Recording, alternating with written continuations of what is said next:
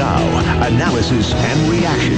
Here is NL News Director Shane Woodford on 610 AM. Good morning. Thank you for tuning in. Bit of a wet, damp day here in Kamloops. A lot of rain coming down last night. Of course, you heard the morning news run.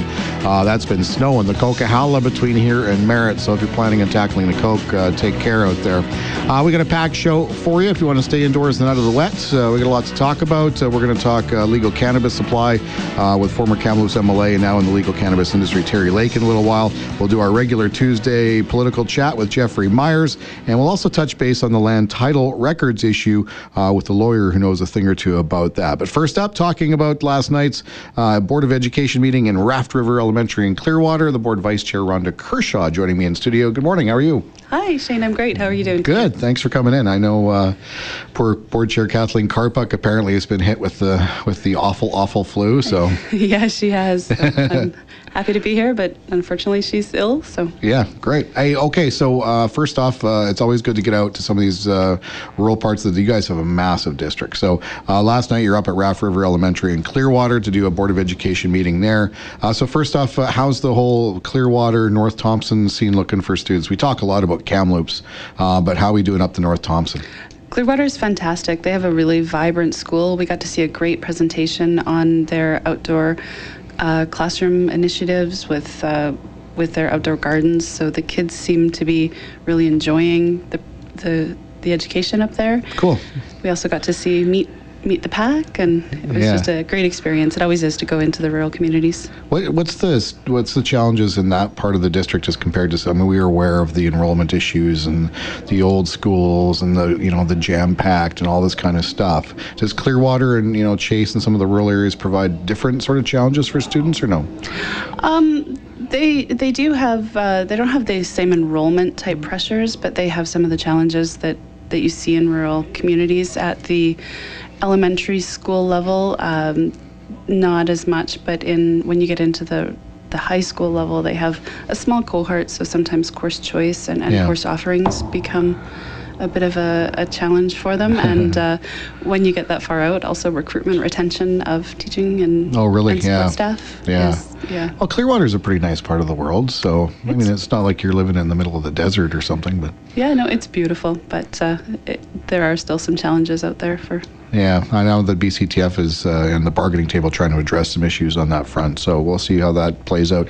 One of the other big stories that came out of Clearwater over the last week, of course, was the Sikh community up there who sold their temple, and it was $164,000. They've divvied that up in an enormous example of giving back to the community and charity.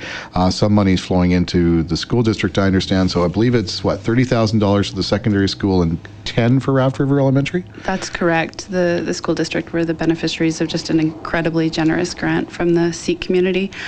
We also had a chance to recognize one of the members of the Sikh community for 30 years of employment with the district last night. So it was just a great news story all around. I've never held a job for 30 years. So.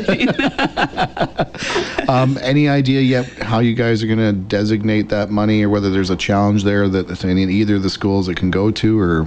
I don't know that as of yet. Okay. I think that it's pretty new still. Okay, fantastic. But what an awesome display of sort of community thinking right up there. Is fantastic. So absolutely, it was quite an emotional meeting when we got to recognize that. So. Oh, really? Yeah. Okay. One of the big issues on the agenda last night was the Employee Code of Conduct, which tackles a lot of stuff. There's things here on whistleblower protection, on reporting abuse, dressing appropriately, dealing with employees who may be engaged in relationships and how they should steer clear of conflicts of interest. There's a lot of stuff in here. I guess my question to you is this sort of a proactive, okay, we need to set these rules in the case of, was there something in the district that happened that's okay, oh my God, we need to have some rules in place here? Was it sort of a reactive or a proactive deal? No, this was a proactive approach to our administrative procedures. We're actually looking at them holistically as a district at all of our admin procedures and all of our policies. This particular Employee Code of Conduct came out of some feedback from our employees during the engagement survey last year. So this was actually something that they were looking for, was some direction and some some feedback. So a lot of, like I mentioned, it's pretty comprehensive stuff. There isn't much that I don't think has been missed. It even includes talking to the public, and I guess in this day of social media, you don't want somebody saying, I'm the principal of the school, I know what the hell I'm talking about, and blasting somebody on Twitter or whatever. But there's a lot of stuff. How did you guys go about sort of, okay, we're doing this, now how do we make it all comprehensive? I wasn't really involved in that particular part of the process. So this is an administrative procedure. This comes to the board for some feedback. But I do know that they had a committee that they set up that was had members from all of our partner groups, KVP, VA, the KTTA, and our local CUPE. And they sat down and they worked through this, and they sent it back out for some referral. And at this point, it'll be rolled out in September 2019. Right. Yeah. So there is still some time. Do the employee groups or different people in the district have to sort of get their head wrapped around it and sign off on it, or is it a fait accompli? How's it? This, because they were part of the development, this is, there might be some minor tweaking and changing. But my understanding is that this will be. Do you know if other districts have something similar? Are we unique in this, or? Some do, absolutely. Yeah. Lots of districts are starting to look at their administrative procedures in sort of a more holistic. Traditionally it's been the board policy manual, but sometimes that's not as practical. The other big news, though, because you guys are getting back to work, is the budget. What's going on the budget side? Obviously, we're struggling with an enrollment issue, which is there's a pro and con. We're all aware of the cons with the jam-packed schools, older buildings, the need on the capital side. But on the funding side, there is some good news in the budget, because it does mean to some degree some more money coming into the district. Question now is it sufficient or no? Well, I think that we would always love a bigger budget for the same amount of students, but in general, the budget this year is essentially a good news story. We absolutely have enrollment pressures, and you'll see that we have our capital advocacy plan that we're working through. But in terms of the operating budget this year, it was really a good news story, because when you're in enrollment decline, you're always looking at what you're going to have to cut. When you're in enrollment growth, you can start to address some of those strategic initiatives that you have and link them back to our strategic plan. So our big one this year was improving our outcomes in numeracy. We also have some enhanced for students with special needs, and we've got a focus on mental health and healthy relationships. So those were our big ones. Improving Aboriginal student success. We really got to touch on all 6 points of our strategic plan when we were doing this. And then, of course, we had, with enrollment growth, we have increased need for custodial, and so those required type things. Yeah. So. On that, I know that the province has sort of launched the funding review, which has drawn some ire from the BC Teachers Federation. So there's some back and forth there. And then here in Kamloops, we got that rural-urban thing. So the one-size-fits-all per student funding formula doesn't necessarily meet our needs. Any idea what the district would like to see, if they're going to tweak or change funding to kind of better complement what we do and make it more fair to us, or no? Yeah, the province, the working group came out with 22 recommendations. The first couple of recommendations that came out of there, the board was really happy to see, because they talked around funding for the special requirements. So, one of them, we run 9,000 kilometers worth of busing every day. That's a significant cost that other districts may not Vancouver experience. Doesn't even run a school bus. Yeah. So some of the recommendations really centered around getting those costs covered and then working out the rest with a per student capita. So it's really draft at this point. There's not a lot of detail. It's hard to really comment, but some of those key initiatives we were happy with. Okay. Well, it sounds like a bit of a challenge. We're out of time, but Rhonda, thanks so much for taking a few minutes out of your morning. Really appreciate it. It's good to see you. Thanks, Shane. Have a great day. There's Rhonda Kershaw. She is the vice chair of the Kamloops Thompson School Board. We're going to take a quick break here on the Woodford Show, and we're going to dive back into the land title records issue with a lawyer who knows a thing or two about that particular issue. Frank Quinn will join us next. Radio NL, RadioNL.com. Local news now. The voice of your community. You're listening to Shane Woodford on 610 AM and RadioNL.com. Good morning. Welcome back to the Woodford Show. Well, the removal of the land title records is a story that you've heard a lot about over the last few weeks. I wanted a different perspective on this. Of course, we heard recently from the Premier that he's going to talk to the Forest Minister, Doug Donaldson, and try and ensure that proper consultation takes place, both with the city and with area First Nations. We had a couple motions passed at the civic level saying, hey, let's press pause here. We don't want those records removed. We want to talk to people, figure out what's going on. Land Titles Office seems hell-bent on forging ahead.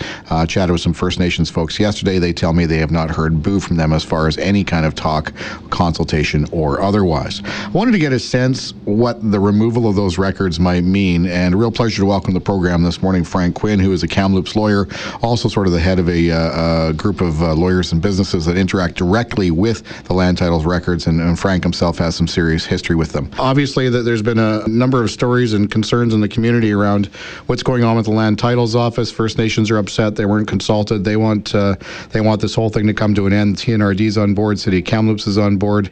All that said, the Land Titles Office, as of yesterday morning, has put a release on their website, which seems to indicate that it's all systems go in this thing. So as far as this particular decision to remove records from the City of Kamloops, from your perspective, what's the problem here? I spent almost my full articles when I was a law student in the Land Titles Office, and had, as a result, the experience of understanding how significant these documents are, not only from the perspective of the historical records of our community, but the significance they have to understanding the nature of title and rights in lands in our community. These records are exactly that. They're significant historical documents, and they are as historical and significant as any museum type of documents that exist in our country. And from the perspective of our businesses, whether it's the ranching industry, whether it's forestry, whether it's mining, whether it's the interests and protection of the interests of our First Nations communities, the condition of these original records is critical to understanding and pursuing those rights. So the land registrar who I chatted with last week told me he has full authority and the office is independent enough to make this decision. We've learned as of yesterday, the Forest Minister, Doug Donaldson, who has some role to play in this, is sort of the minister responsible for the office to some sense of degree, that he was informed about it back in October, not a whisper to anybody else involved. Do you think that office has a duty to consult with the stakeholders, First Nations, city, etc., before pulling off a decision like this? Certainly from an ethical perspective and a sort of a logical business perspective, any time any arm of government is going to make a decision which has a material effect on the ability of those businesses to carry on the economic activity that they carry on, sure, there's an obligation to consult. And frankly, I've never run into a major decision like this where the business groups haven't been consulted. As far as the First Nations are concerned, and I'm not an expert on First Nations law, but I think it's pretty trite to say that these records are property in the province that have a material effect on the nature of title to property in the province. And the law of our Supreme Court of Canada very clearly says there's an obligation to consult with First Nations and to accommodate their interests. So from your perspective here, Frank, considering where we are right now, I understand the LTSA is to some degree reaching out, sending sort of City Council a Q&A letter, and I'm not sure what's going on the First Nations front as of yet, but I mean, considering where we are, even if they do consult at this point, is it too little, too late? Well, you know, it's hard to understand why a decision would be made like this and continue to be pursued when all of the interest groups that have concerns have expressed their concerns to the authority and to the government. One would expect just logically that there'd be a step back, and just common courtesy would expect that they would begin discussions with the interest groups to make sure that the decision was the right decision and as far as the First Nations are concerned, fulfill their obligation to consult and accommodate. I can only think that the authority, and every experience I've ever had with anyone at the authority, is that they're good people, they're ethical people, and that given the opportunity to make the right decision, I think they probably will. What will be the impact to this community and to sort of the legal and business circle that inhabits the orbit of the Land Titles Office records when those records are moved away to Victoria? What's the impact here? It's really hard to explain to somebody that hasn't been involved with those records how significant the integrity of the records is. It's not just the fact that there's a bunch of documents there. They are filed in a certain way. When you start to look at those documents for evidentiary purposes, to understand the nature of title, every nuance of those documents is important. Major lawsuits have been won and lost in our area based on small notations made on the corner of a document, things written on the back of the document, the order of their filing, the documents in front of them and behind them. And not only that, where they're located in the Land Titles Office, there's a body of expertise that has been built in our land titles agents and in some of the lawyers in the community around how to use those documents. So when somebody comes along and says, I'm going to move them to another location, how they pack them up, the order that they pack them up in, how they move them, how they're unpacked and ordered. Documents are easily lost, misplaced, put out of order, and their historical significance and their importance as evidentiary documents is lost. It's not, and I've heard the expression used by a couple of people, we're not talking about newspapers here.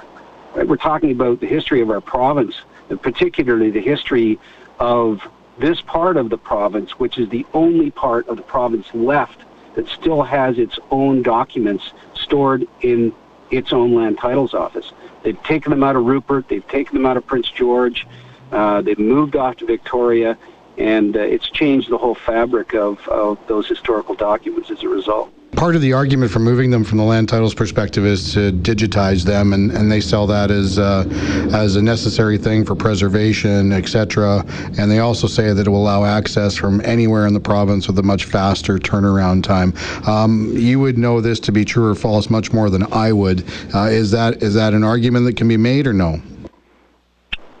Well, it's an argument to be made. I think the fact of the matter is, and this is anecdotal, but if you take a look at Prince Rupert and Prince George and the movement of their documents, ask the simple question, how many of them have been digitized?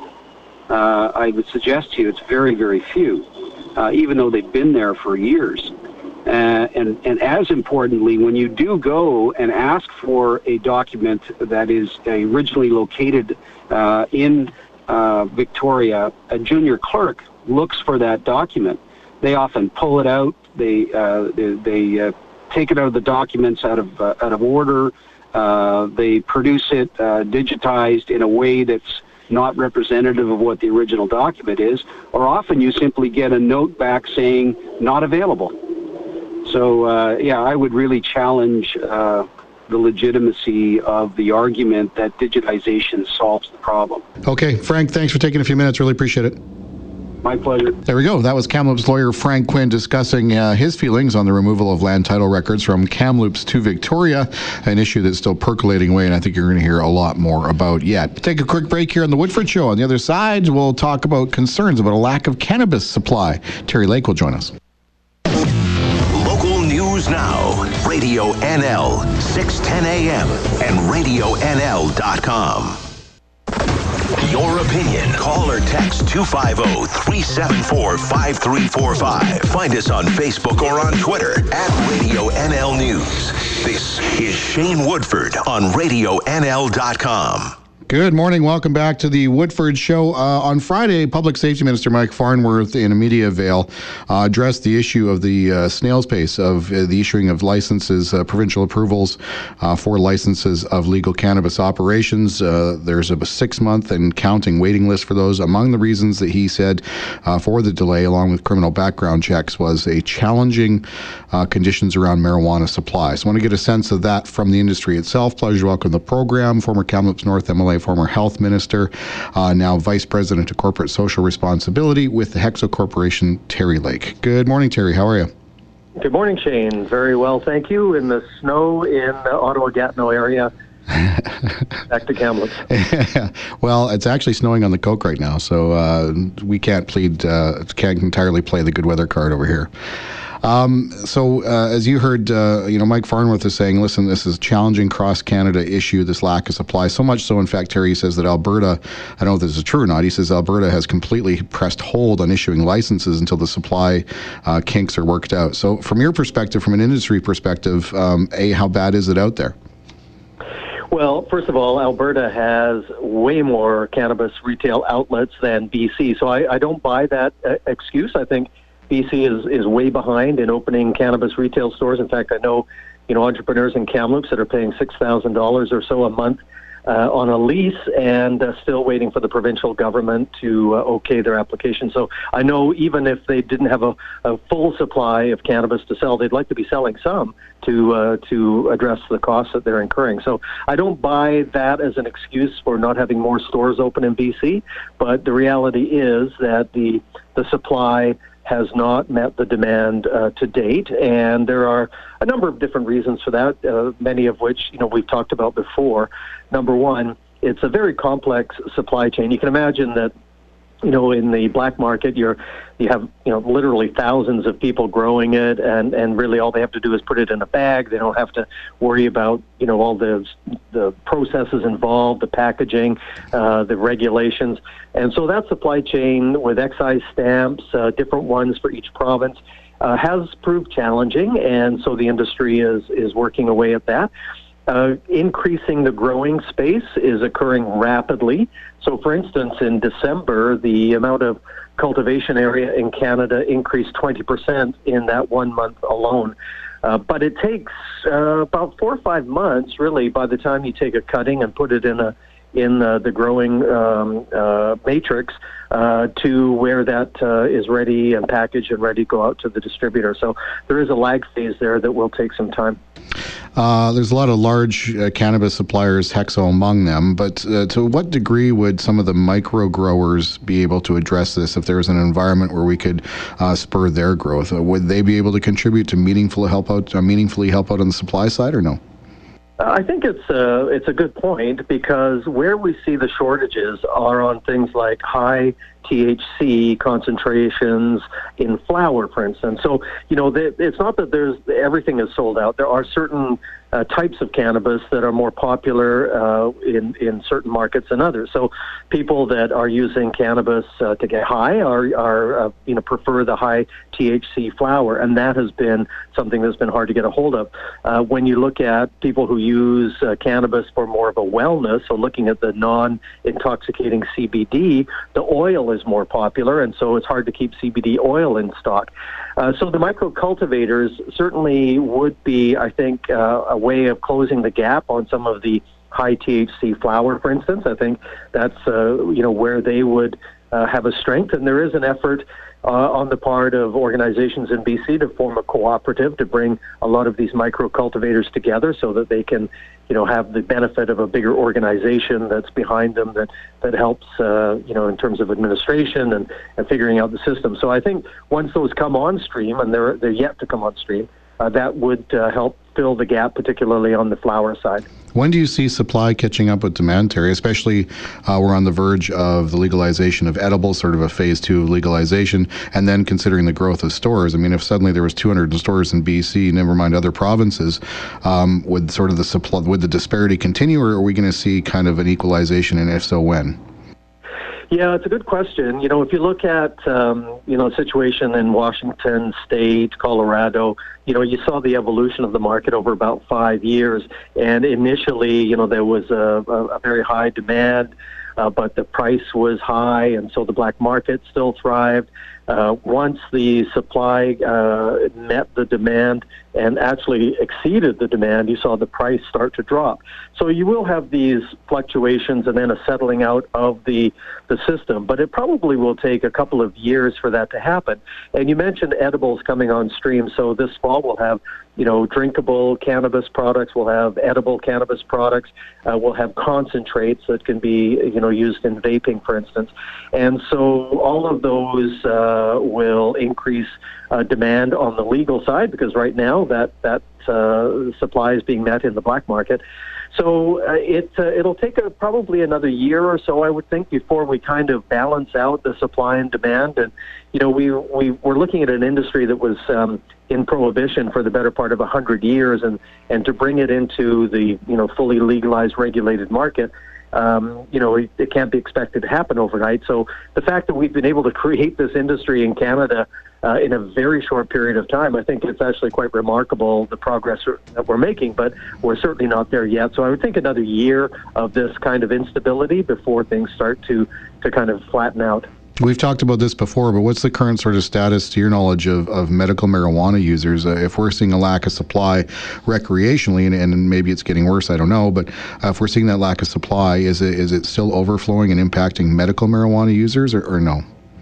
Well, there are some that have been impacted, and the reason is that some licensed producers have been, earmarking inventories for recreational product to meet the contracts that they've signed with provincial distributors, and that has at times come at the cost of medical patients. But there are, I think, enough responsible licensed producers out there that have protected the supply for their medical cannabis patients. At HEXO, we've been very clear about doing that, and we feel that's our obligation to our medical patients, is to ensure they have an adequate supply. So my advice for medical patients, if they are looking at difficulties, to look around at other licensed producers, because there are, I think, enough of us out there that are protecting their medical patients. And I think that's just the responsible thing to do. Now, you said the lack of supply, you don't really buy into that for the snail's pace of growth in the amount of licensees here in British Columbia.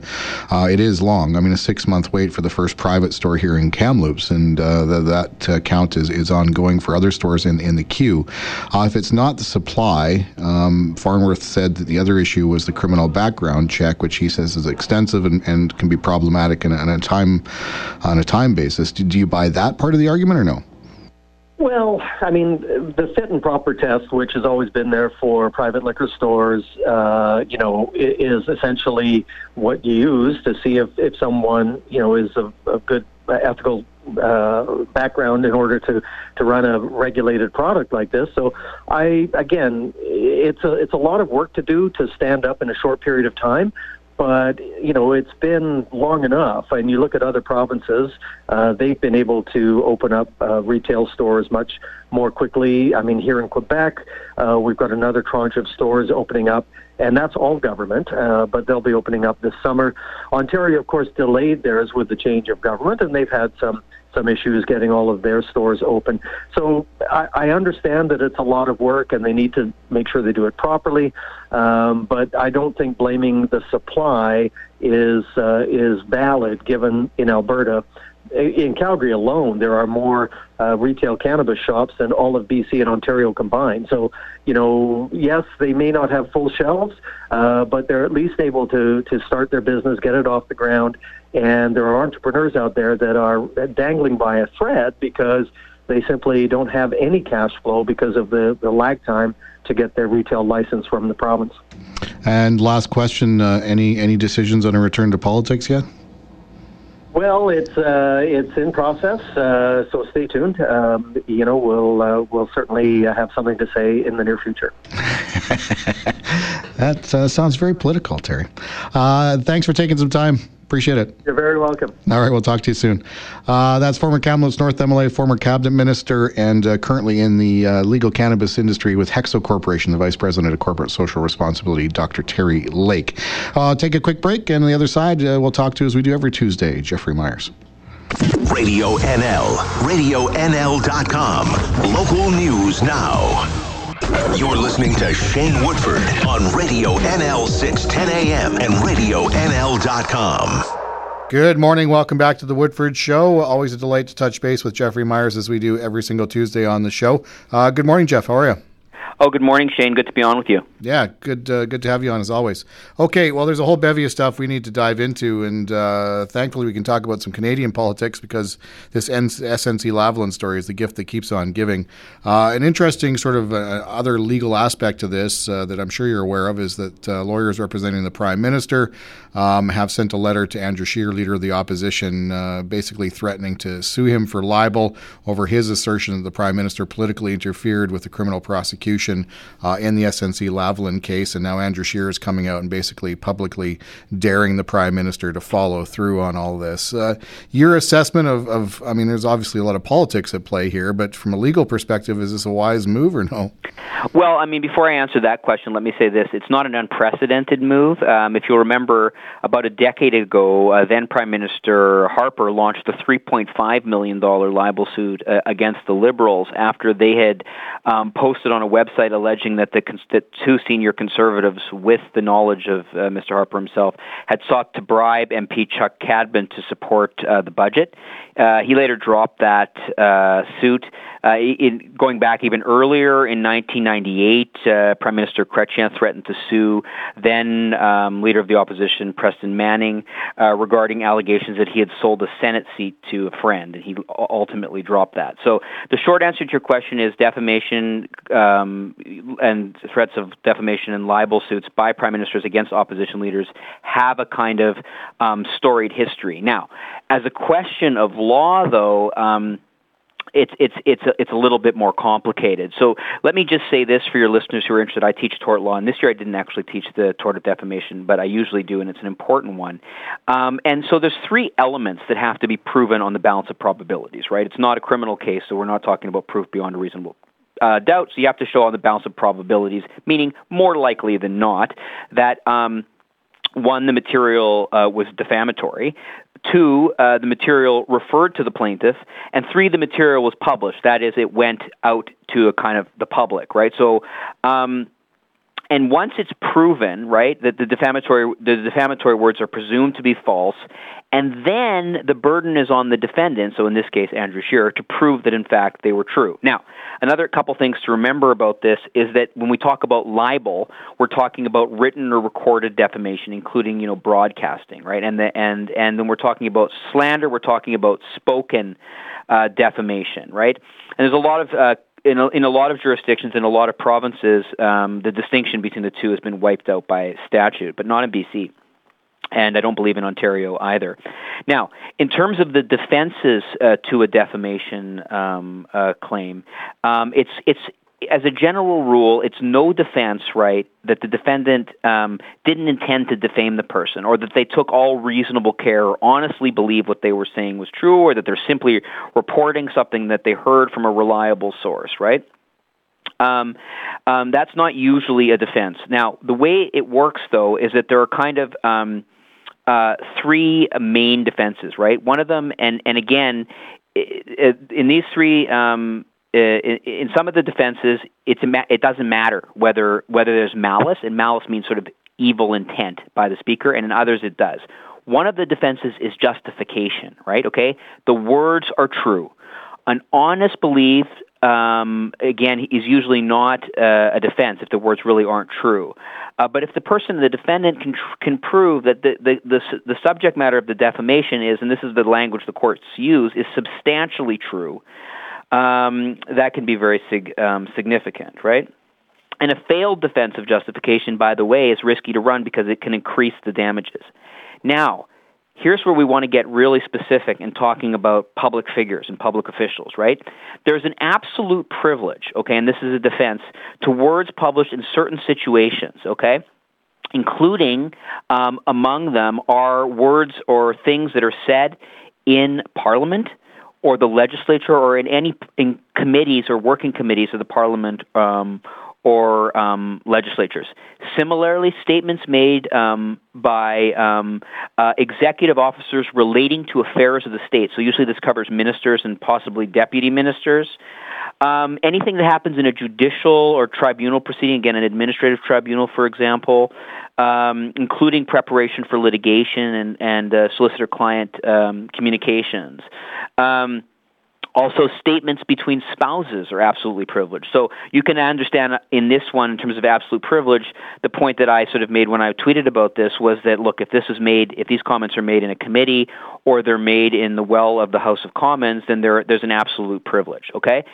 So we don't know what the details on that are. Then you come down to qualified privilege. That's another one of the defenses. That's the third defense. Justification, absolute privilege, then qualified privilege.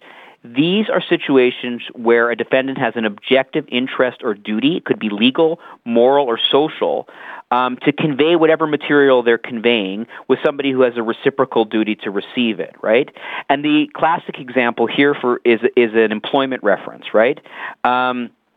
But it doesn't usually include news media. The courts don't usually recognize a duty to disseminate things to the news.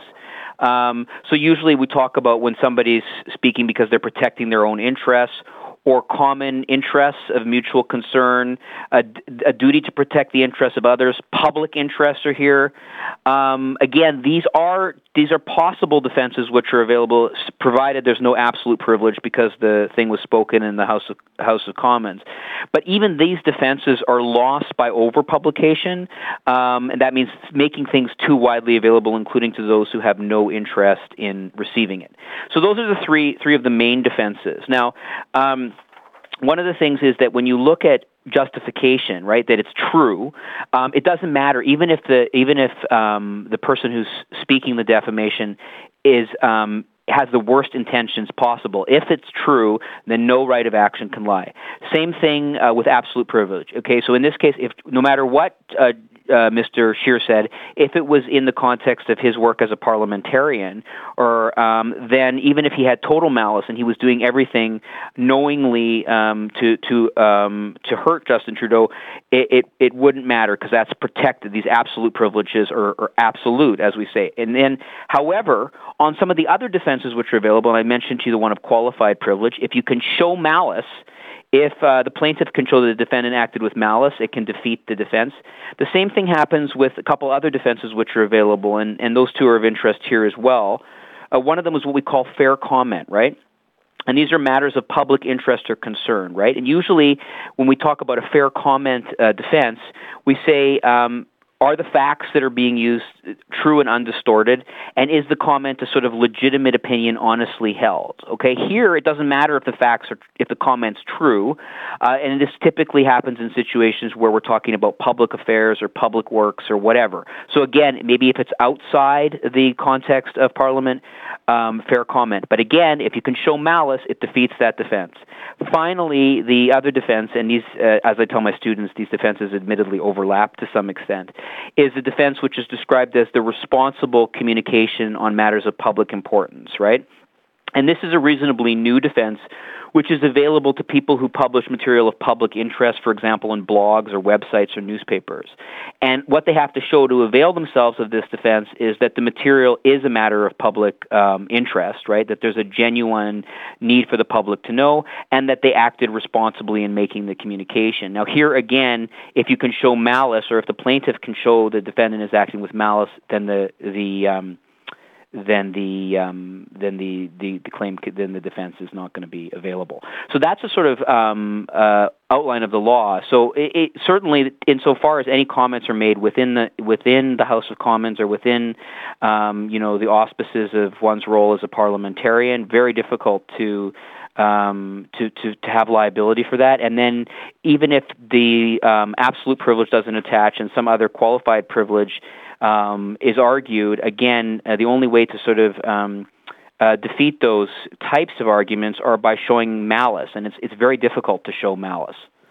So two sort of takeaways from that. Number one, pundits from the political side are saying there's no way the Prime Minister wants to take this whole thing into an open court and have all sorts of things dragged out for the news media to disseminate about. The other is whether Mr. Scheer, who is daring the Prime Minister to go ahead and pull the trigger on a lawsuit, whether there's enough there that Mr. Scheer is actually in any kind of legal jeopardy. I don't know if you have a good sense on one or the other of those things. I mean, my sense of it is to my mind, there's no coincidence that Mr. Trudeau, I mean, this is a complete opinion based on my judgment of the facts. This is not, certainly not a legal opinion.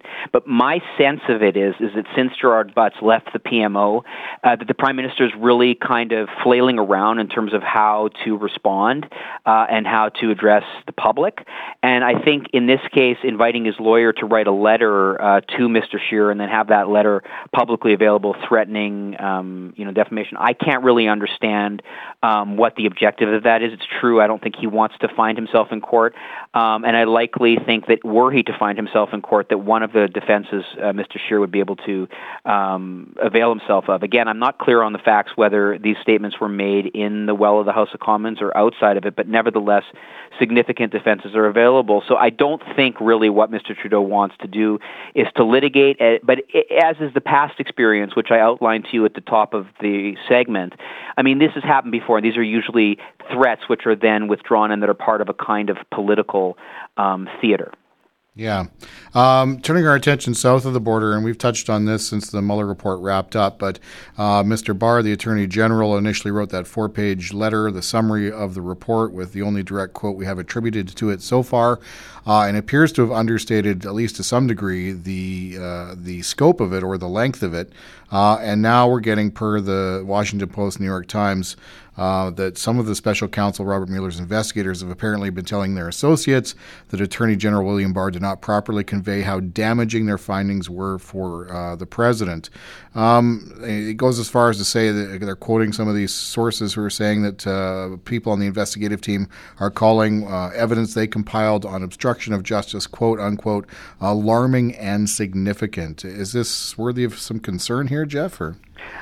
I would think so. I mean, let's remember that throughout the course of the Mueller investigation, from Mueller all the way down through all of the staff lawyers who were working on the investigation and everybody else who was working in a supportive capacity on that investigation was absolutely leak-proof. So that everything that we talked about, when is the Mueller investigation, we was reading the tea leaves, trying to figure out based on the indictments what was going on, but it was an absolute leak-proof vault. And the message that sent, I think, to the credit of Mr. Mueller, is that we're not going to try this thing in the court of public opinion. We're going to do the investigation. We're going to let the indictments come as they will, and then in the end, we'll leave the report for the scrutiny of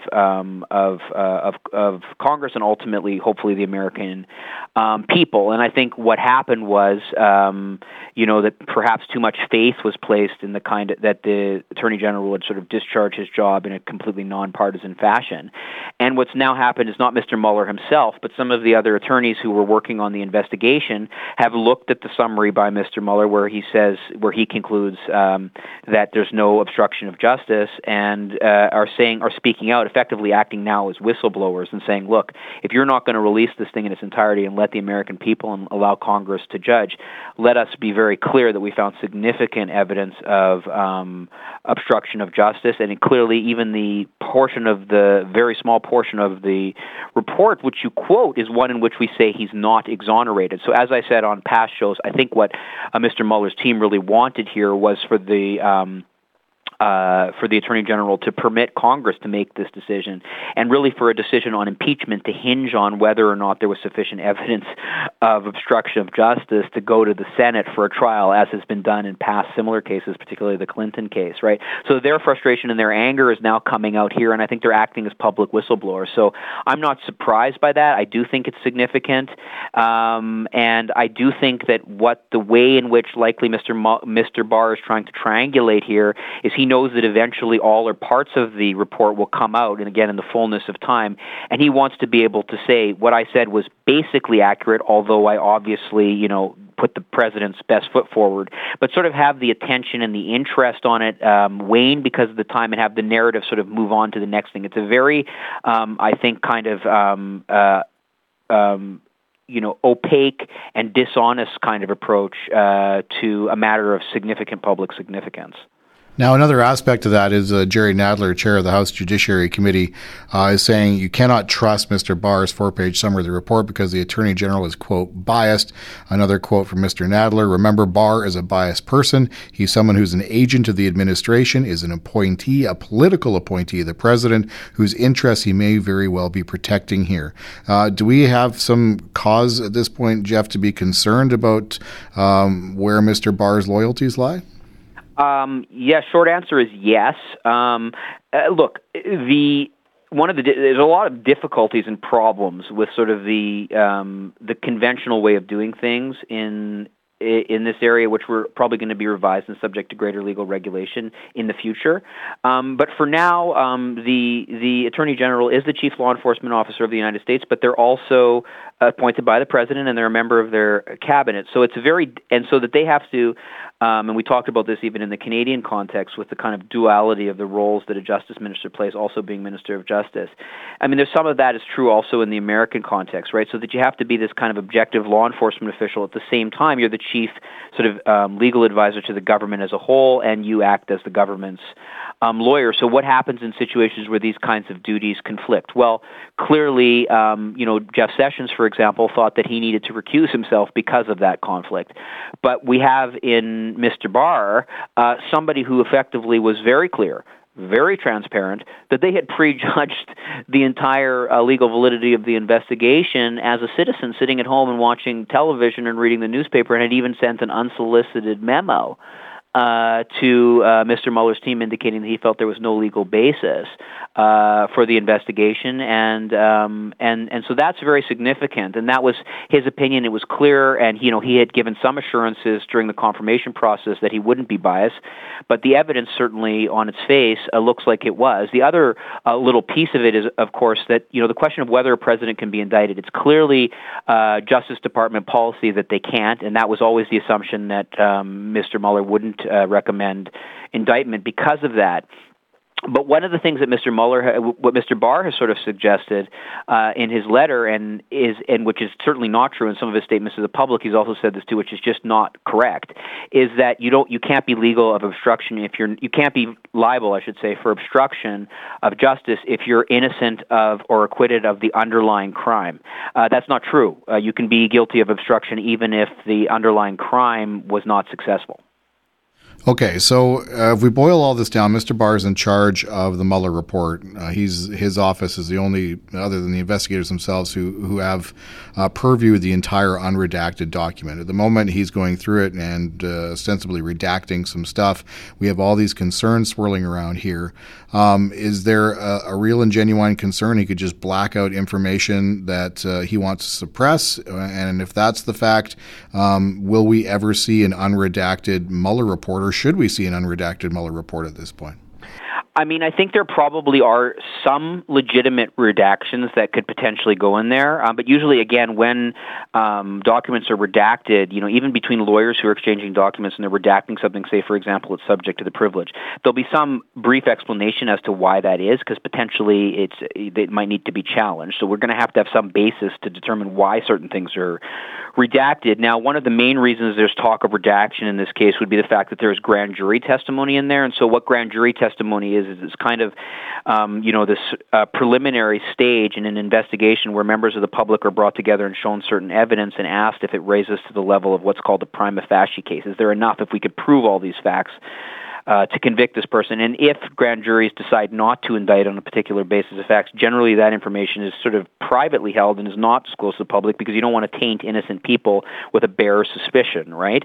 However, in cases where there's a public interest and questions are a matter of political as well as legal accountability, there have been precedents in the past where grand jury information has been released. So again, these things are going to have to be subject to, potentially there's going to be arguments about some redactions, but it depends on what the volume of those redactions are. And I would imagine if the report comes out overly redacted, there'll be fights on the redaction and potentially comments also made by those who worked on the Mueller investigation or leaks of this sort, suggesting that that's improper.